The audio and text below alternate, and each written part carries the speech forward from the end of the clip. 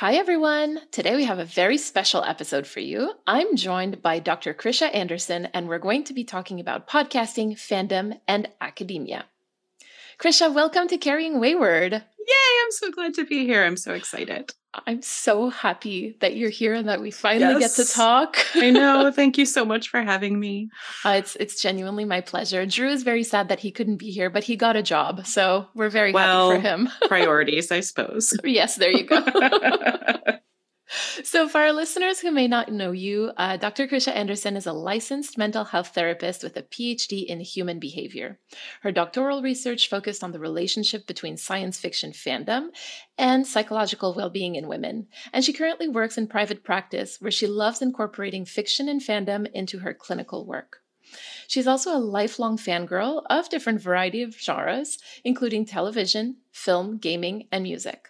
She's been a fan of Supernatural since finding the show in 2012 and co-hosts the Fangirl Business podcast, which focuses on fandom dynamics, meta-analysis, and queer subtext for both Supernatural and the Winchesters. For all of our listeners who are looking for a Winchesters podcast, here we are. Yep. Is there anything else you want to add about like what you've been doing with your podcast or with anything else?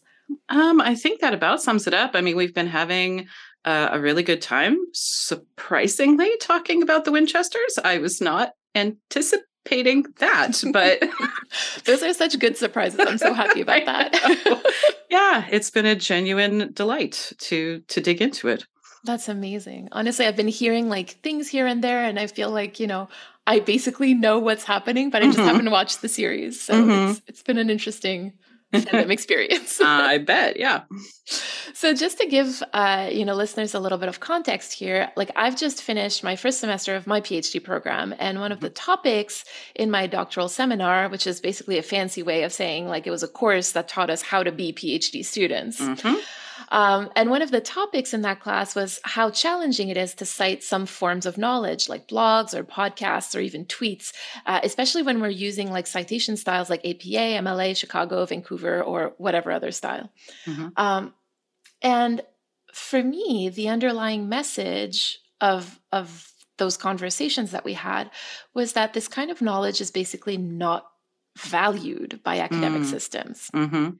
Right. And it sort of launched me into a spiral about like what it means to be creating this kind of knowledge that like you and I, Chrisha, but also like our co-hosts and other people, other creators in this fandom are creating so regularly on our podcasts. And for it to not be easy to cite and basically not valued by a very important aspect of my life anyway.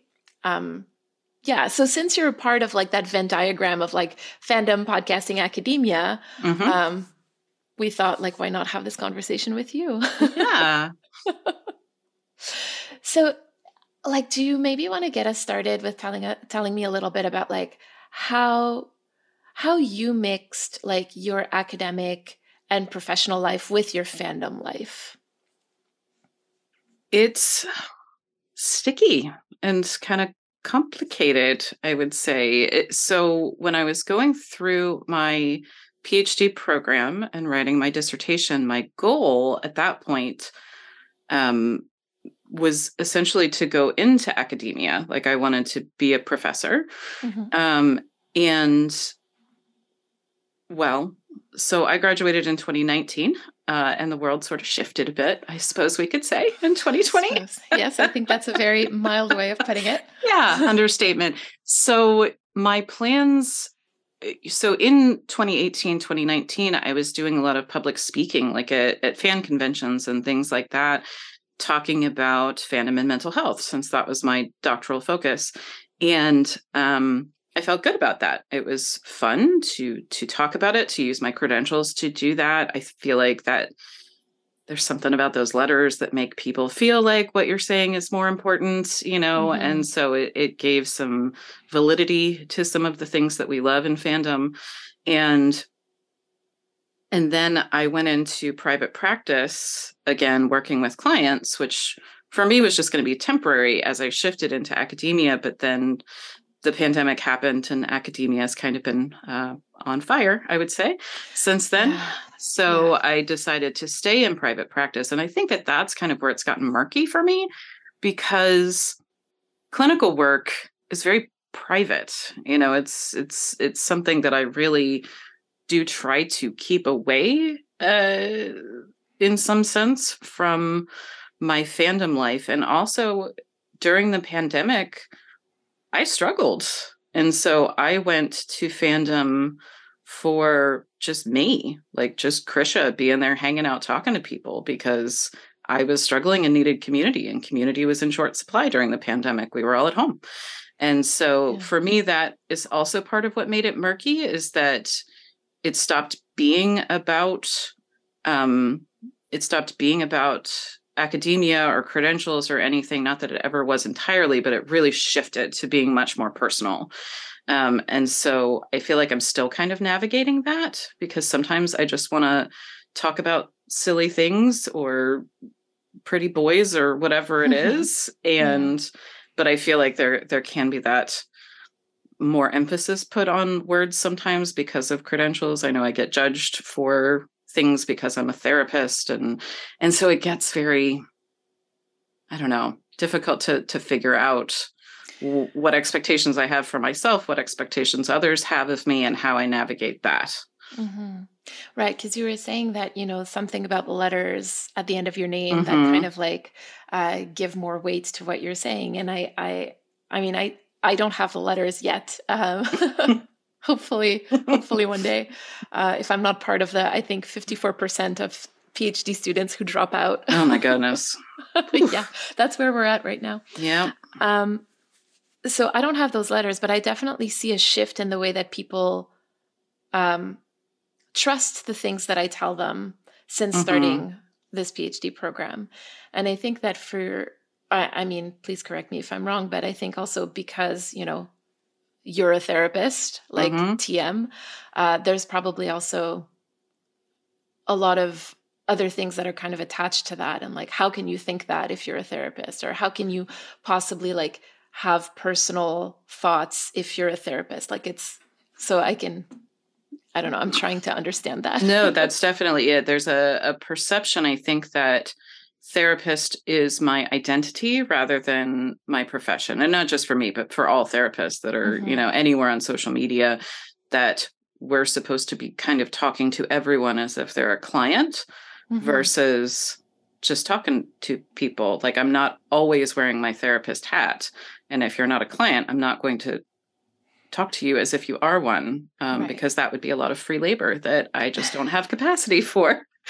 It would also be unethical in so many ways. So many ways. Yes. So many ways. There was actually, I don't know if you are on TikTok at all, but there was this a very similar situation where a therapist who doesn't really market herself as a therapist online, but she happens to be a therapist in her profession, responded in a snarky way to somebody, and they're like, well, I can't believe that a therapist would respond this way. And she goes, well, I'm sorry, are you my patient? Are you my client? Like, is there something I didn't know about this relationship that you need to tell me? Like, So I think, so maybe like the boundaries of identity kind of become murky in those situations. And I come at it from a bit of a different perspective, right? Because I don't have that clinical work. And I had always kept like my fandom life very separate from my professional life, because for the past 3 years, I've been in a program that was like a scientific program, a health sciences program. And so there was that idea that anything that deviates from this kind of knowledge production that's done through very almost like, and I'm putting in very big quotation mark, but like the scientific method, because I don't really subscribe to that idea. It's the only way to create knowledge that is of any value. And so if I were to talk about my endeavors in fandom, I know, because it's happened before, that people are like, oh, that's nice. And just like completely, oh, that's nice. Like, oh, okay. All right. Okay. I can see that that's not something that you're interested in at all. But I sort of had like a bit of a shift this year where I tried to use, this in order to get like an award. It was a leadership award of some sort. And I don't know if you can relate to this, but there was like this moment where I had written everything was complete, and I go, this is going to get dismissed so quickly. So quickly that I actually added a sentence in the letter that I wrote. And I'm just going to read this out to you. Mm-hmm. Often dismissed and sometimes mocked, fan communities bring together large amounts of people from all over the world in the mainstream and at the margins. And I was kind of, I didn't get the award, but but I felt like that I had to kind of defend what I was doing in a way that I wouldn't have had to defend it if it was working in a community center, for example. And I don't know if that's something that you've experienced at all in your... Very much. Yeah, I would say that. So part of the reason that I went back to get my PhD, honestly, is because I found fandom. Like, I had been a fan forever, but it wasn't until 2012, 2013, that I found community in fandom that I felt comfortable in, which was Doctor Who fandom. And I met a lot of people who were, how do I want to say? I met a group of women. We all had similar interests. We were at similar life phases-ish. And I realized at that point, and this was very eye-opening for me, this is mid-30s, I have a master's degree, I have a career, that I could do things for fun.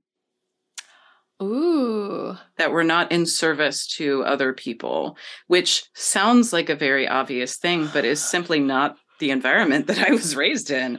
I did not understand that I didn't have to give everything to, the people around me, that I could do things for me.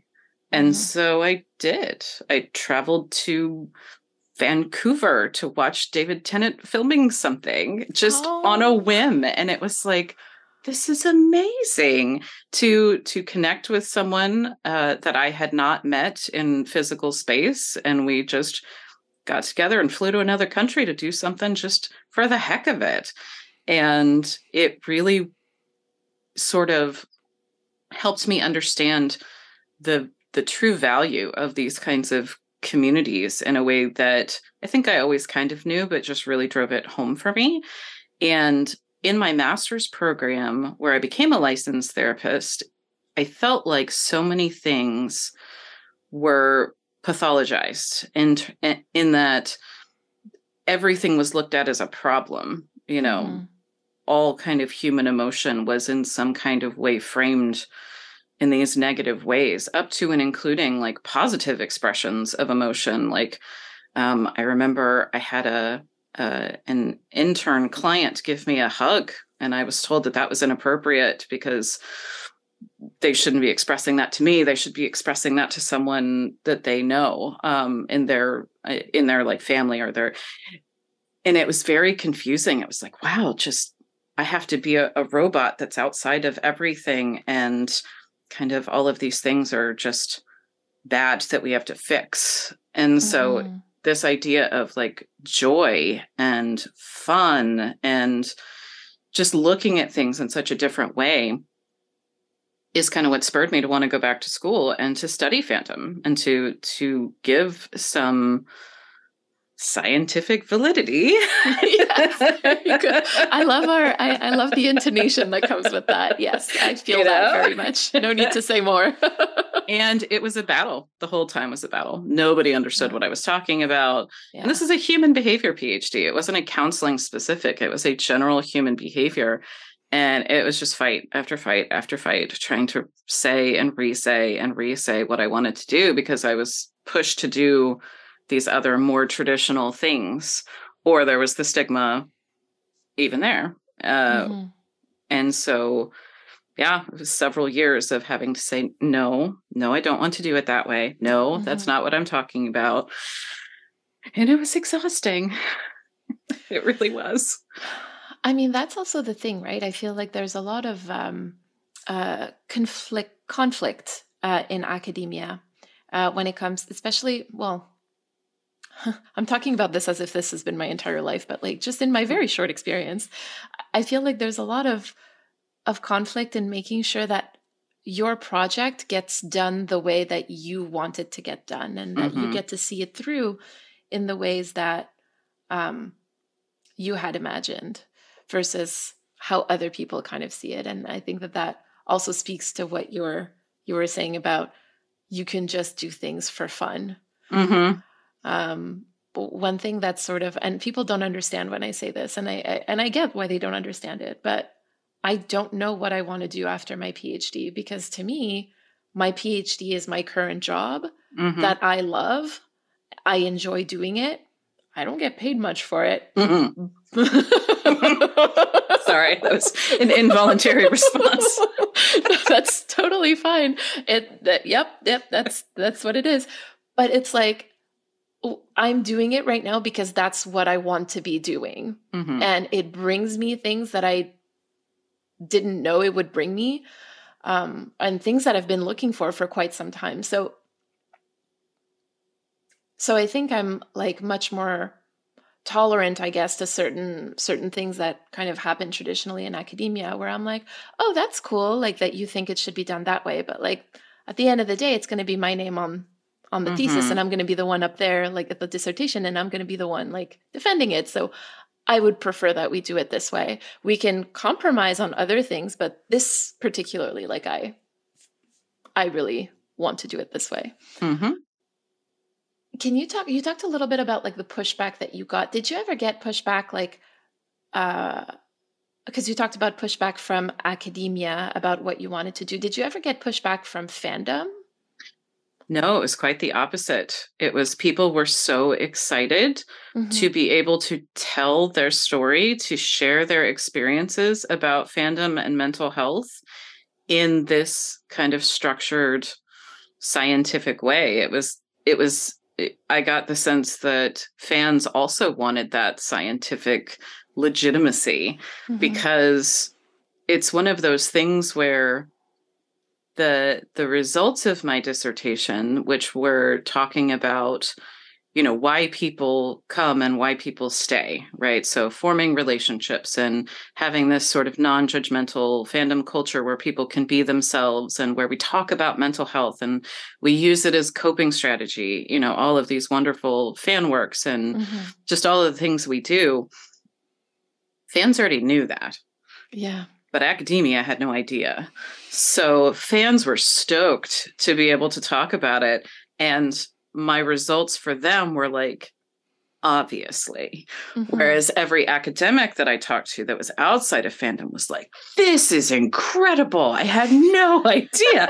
So it was very wild, like walking those two worlds at the time. And still is. I mean, it still is.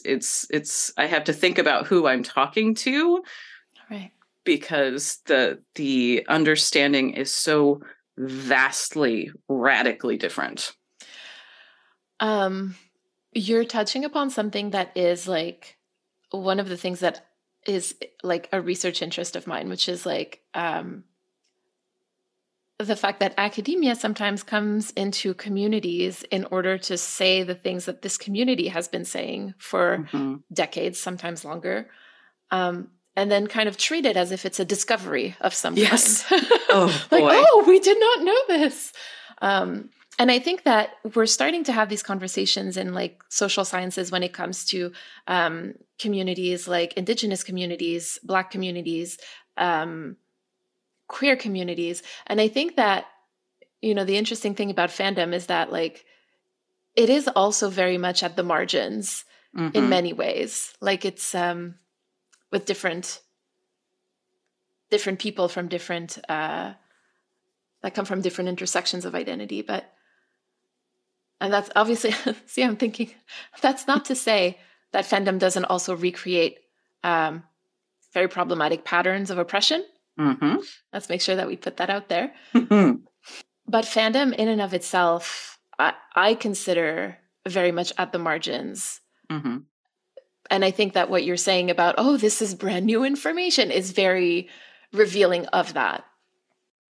Yes. And I will just say too, that I didn't know, like, I will own that I kind of thought I was not necessarily discovering something because I knew it was there, but thinking that I was one of the first people that was going to bring this to light in a scientific way, and then realized that fan studies is a whole academic area, but I didn't even know that. And so I sort of thought I was doing a thing, and then come to discover there's this whole area of study that just is forever overlooked. And I don't know why, because it's so cool.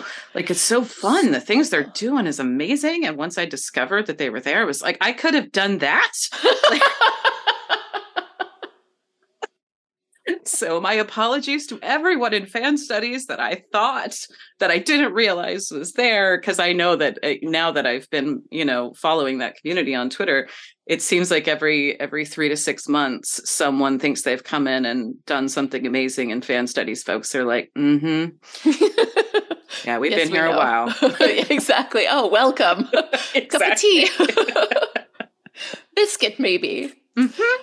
Yeah, my introduction to fan studies was through you, actually, Really? On Twitter. Yeah, because, I heard you use the term fan studies, and I'm like, that's a thing? Right? What? I knew about media studies. I knew about queer media theory. Like, I knew about, I knew. But fan studies, I didn't know that was a thing. So thank you for that introduction. You're quite welcome. And from there, that kind of guided, frankly, like a lot of the readings that I've been doing with regards to like supernatural and like the other stuff that we talk about. But and also, like, we're talking about this as if, because we're talking about the problems of academia. But however, having that discussed and published and discussed in academic circles really does provide, quote unquote, evidence of the things that have been said for years. You and I can't change the structure of how the world works. So I think it's important to recognize that, while at the same time saying, like, well, maybe we should just trust the communities and what they're saying. Because there's a lot of wisdom and a lot of knowledge that has gone into that. Do you think that maybe that, like, how do you think that that's linked to the way that like fan-run initiatives are treated? So like, I'm thinking about like our podcasts, for example. There's a quote unquote official podcast going on right now. Do you feel like the treatment by fans and fandom of fan-run initiatives like ours is different? Yeah. It's such a complicated thing that I've been trying to think about and kind of untangle for myself, even before you and I were going to have this conversation, because I listen to the official podcast. I find it interesting. They do have a different approach in terms of talking to the people who worked on it, which is interesting to see where they were, what they were thinking. At the same time, I think that it's been very obviously framed on social media when they're talking about like their Patreon and things like that, that they need to make money to continue to produce the podcast. And on the one hand, I get it. They're professionals. On the other hand, so am I. But we have like a Ko-fi that we just started like a month ago.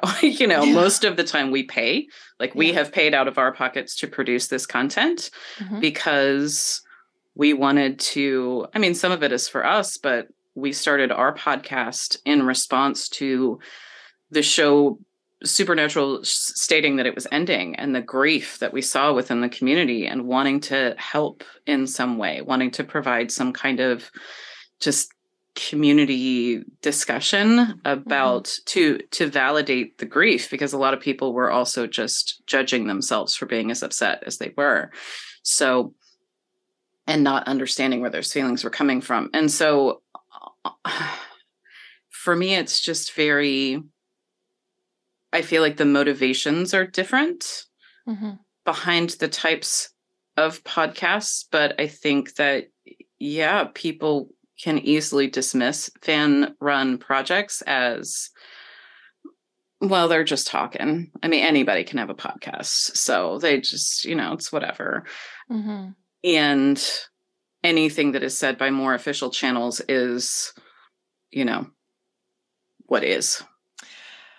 Yeah, I think it's sort of, it links back to what we were saying about academia and how if it's said by a certain type of person, then it has more value than if it's said by a different type of person.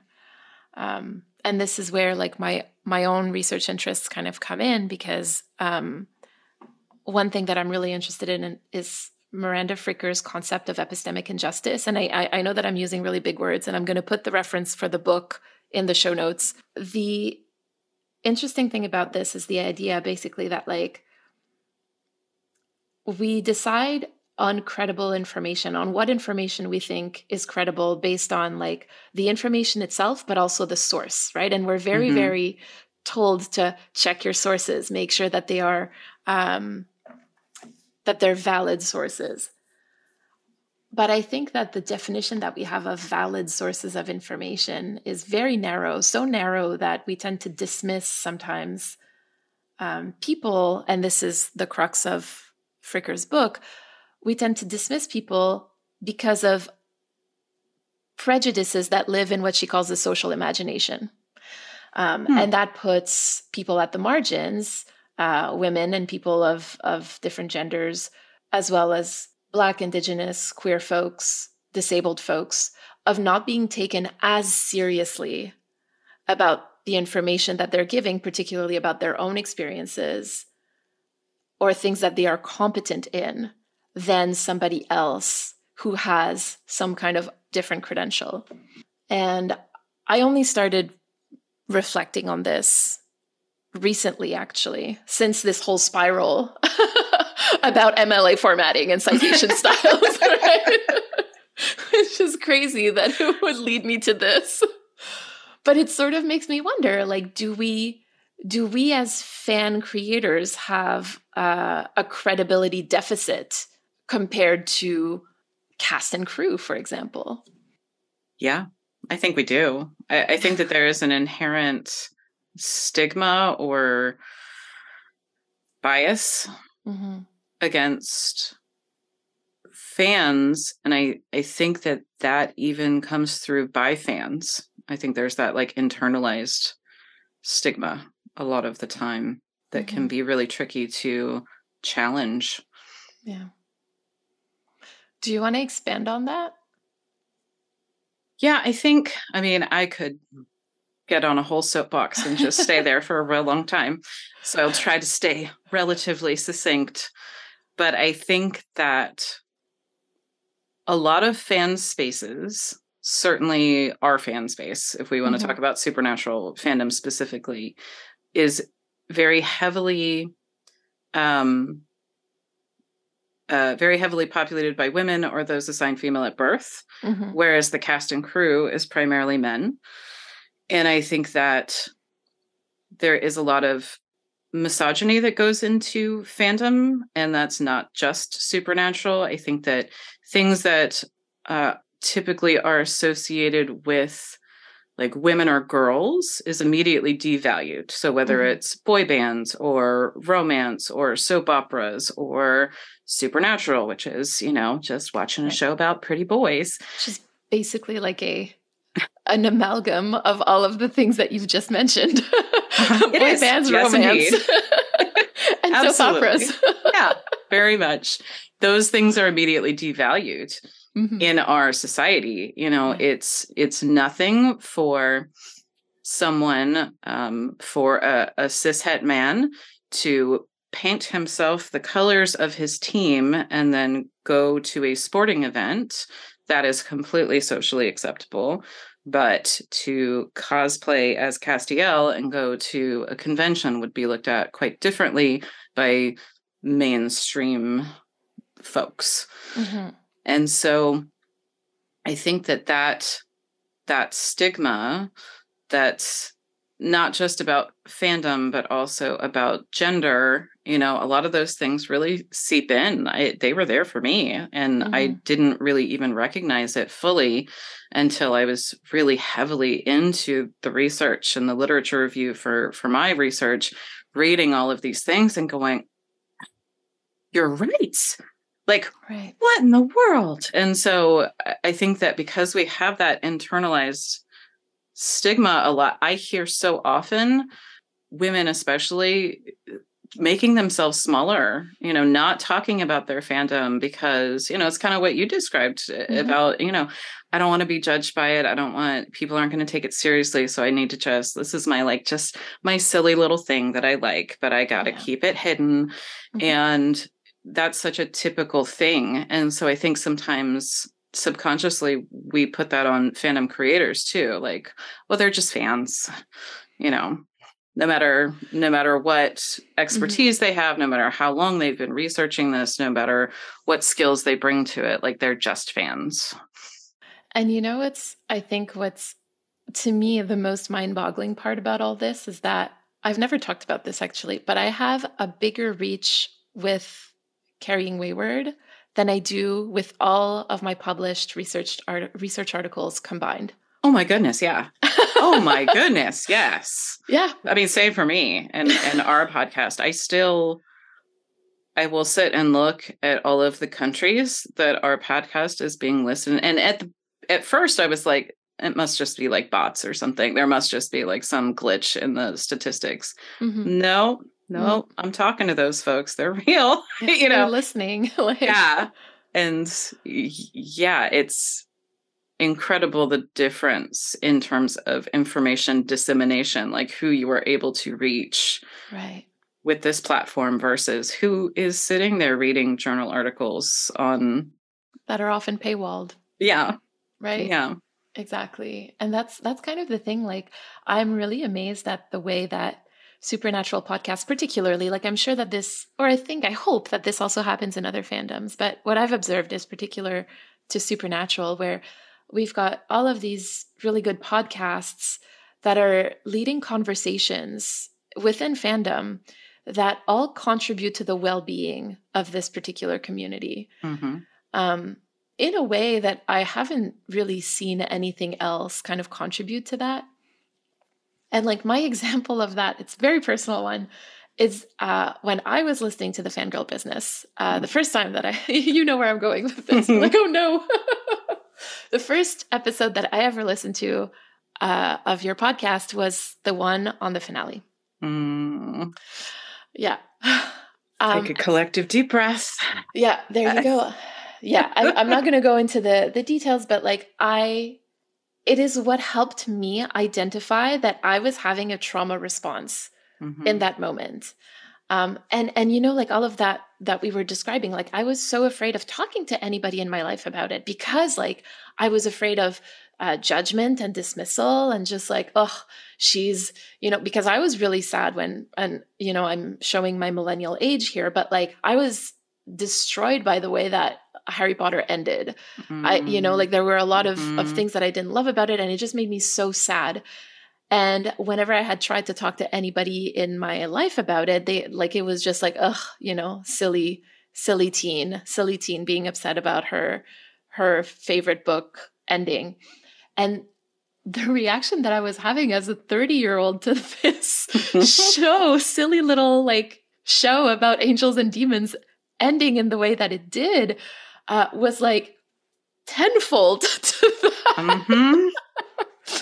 And I felt like I couldn't talk about it to anybody. Like, so there was a lot of like isolation and like silent suffering, which I know is the worst thing you can do to yourself. But listening to you and Catherine like cry in that episode, like just made me feel connected, not only to you and to the rest of the fandom that was experiencing that, but it connected me back to myself. In a way that no like official content ever could really, right? Like, and I'm including like any post-series media that was created via official channels. Like, I don't think anything will help me connect to myself better than this one podcast episode that you and Catherine made, you know?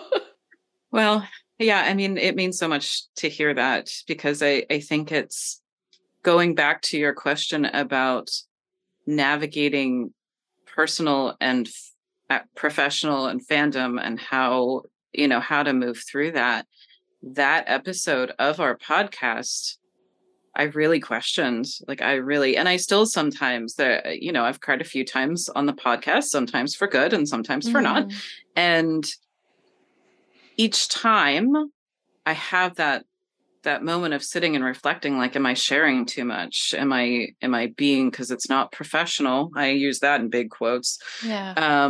And specifically in grad school for counseling, we were kind of taught to almost be robots. Even on social media, we're not supposed to share any of ourselves anywhere because it might have a whatever, which is not sustainable and it's not healthy. And so, again, for as much as I use my credentials on the podcast as a lens through which I view things, I needed to just be Chrisha in that moment, and just because I too was having a trauma response that I could not identify, that Catherine had to be like, so, because I was in the same mental place, even though I study it, even though I do clinical work, I still was like, I couldn't possibly be having a trauma response to a television program. Indeed, I was, though, because insert all the reasons here. Yeah. So, yeah, I think for me that really, because I wasn't sure. This was right at the time where we had started releasing the very beginning of our episodes, and we didn't really have like a community yet or anything like that. So I felt very like disconnected even from fandom. But that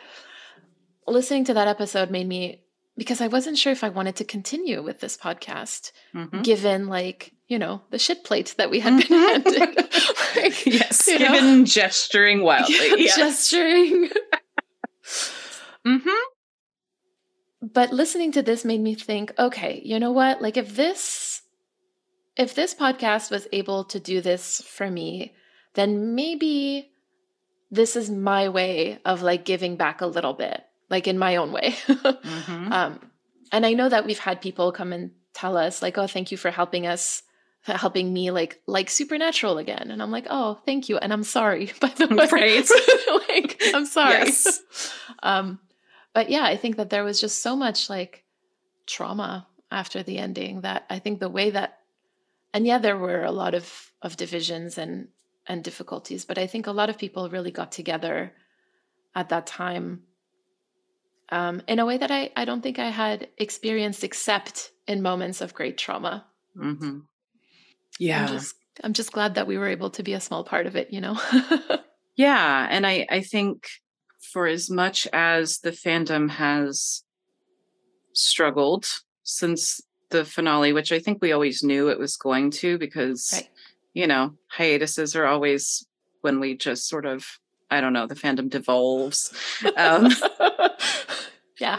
But it did, I think, allow for those conversations about the way that fiction and fandom impact mental health. Absolutely. And I think that those, for as much as I deeply wish we didn't have to have had them, I do think that they were important and helpful, not just in that context, but like far beyond. Well, one thing that I've been surprised is that whenever I'm looking for, because I wrote a paper for a class that was about the way that Schitt's Creek was a positive influence on the queer community and non-queer people around them. And I was looking for just that specific thing about how specific media can have an impact when it comes to queerness. And I found so many articles about the 100, but there was nothing about Supernatural in the finale. And I'm wondering, is it too early, or are people just not touching it, TM? I don't know. It's interesting. Yeah, I've done some academic talks about it, like roundtable kind of things, but that's a really interesting thing Because I'm sitting here thinking, on our podcast, we did 3 episodes where we broke down and analyzed every step of that godforsaken episode. And it was important. And I think it was necessary for us to understand our own feelings about it, and to share that, I guess, with the community. But it burnt us. Like, we couldn't podcast again for like a year after that, because it just sucked all the joy out of all the things. So the idea of writing an academic paper on that, no, thank you. Yeah. That's so incredibly true, though, because and some people manage it. They manage to academically speak about a topic that is incredibly personal. I know I can't. I tried. and that one article about Schitt's Creek, and I was focusing on the positive, because the course had been very, what Eve Tuck calls like damage centered, in the sense of like, look at all of these terrible outcomes for these queer kids in school if you do this, that, and the other thing. And I was like, I fully get that. I have lived it. I can't be exposed to this like that, in that way, in a classroom full of people who haven't. And so I focused on the positives, and even that just like drained me of so much of my energy. I was like, oh, okay. So I can talk about certain things that are close to me. I talk about, the intersection of gender, youth, and disability, which is something that is very, hits home for me, but not in the exact way that I have experienced it. Because otherwise, like, I would just not be able to. I would be burnt out after a couple of weeks. So maybe that's what it is. The people who have the interest of talking about it just can't. Yeah. I know I couldn't. Too much. Same. Is there anything that you'd like to bring up before we come to a close? One thing I was thinking about in context of this conversation, and, what knowledge is quote unquote valid versus not. One of the things that I really took away from my doctoral research beyond fandom was this idea of giving legitimacy to what's called qualitative research, which is talking about people's lived experiences and that being scientifically valid, which is a whole other thing academically, which is that qualitative research is very often devalued and not seen as important as quantitative research, which is all the statistics and the numbers and the harder science. And so when I realized that qualitative research was a thing, it just like shifted my whole outlook, I guess, on knowledge in general, because one of my favorite things about fandom, but also social media, for as much as there's, the negatives, certainly, I have learned more about myself, about the world that I live in, about different people and the experiences of different people from fandom and social media than I ever did in grad school, ever. And it has made me a better person. It's made me a better parent. It's made me a better clinician, to be able to just listen to people and their experiences, instead of, I think, the academic approach of kind of thinking that they know things, and it's that there is a right and a wrong, or that there is a way of being. And I just don't think it's nearly as black and white as academia would love us to believe. I think that there is no such thing as, I don't think that anymore there is any such thing as being a professional that just is completely up to date with everything in their field, because there's simply too much information now. And I think that can really drive imposter syndrome. At least it has for me, because it's like, oh gosh, there's always more I need to know. There's more that I should know. But some of the most valuable work that I have done as a person and a clinician is just talking to people and hearing their experiences. Reading fan fiction, I have done whole trainings on the ways that fan fiction can impact mental health, because fan fiction is an art form that is not prettied up for, stakeholders or profit. People can just write their experiences and the dynamics that they're familiar with and give these different outlooks on things that mainstream fiction is never, ever, ever going to give us. Mm-hmm. And so in terms of knowledge, I just cannot state enough how much I have gained from just talking to people and even kind of creeping on Twitter. Twitter is a wonderful place to be able to learn from people learn from conversations you're not a part of, to just be able to sit with other people's experiences, other people's concerns, upset, pain, joy, and reflect on it. And so in terms of knowledge, I feel like I've gotten more out of my fandom experience and social media experiences than I have from academia, frankly. That's quite relatable. I think part of the reason why I'm in academia right now is because of social media and because I stopped and I listened. This for me started like around the time that my son was born. Because I was at home and I was 25. Most of my friends didn't have children. And so I had to learn to entertain myself. And my way of entertaining myself was to watch old series. Mm-hmm. That's how I started Supernatural in 2016. And to go on social media and read what people had to say. Mm-hmm.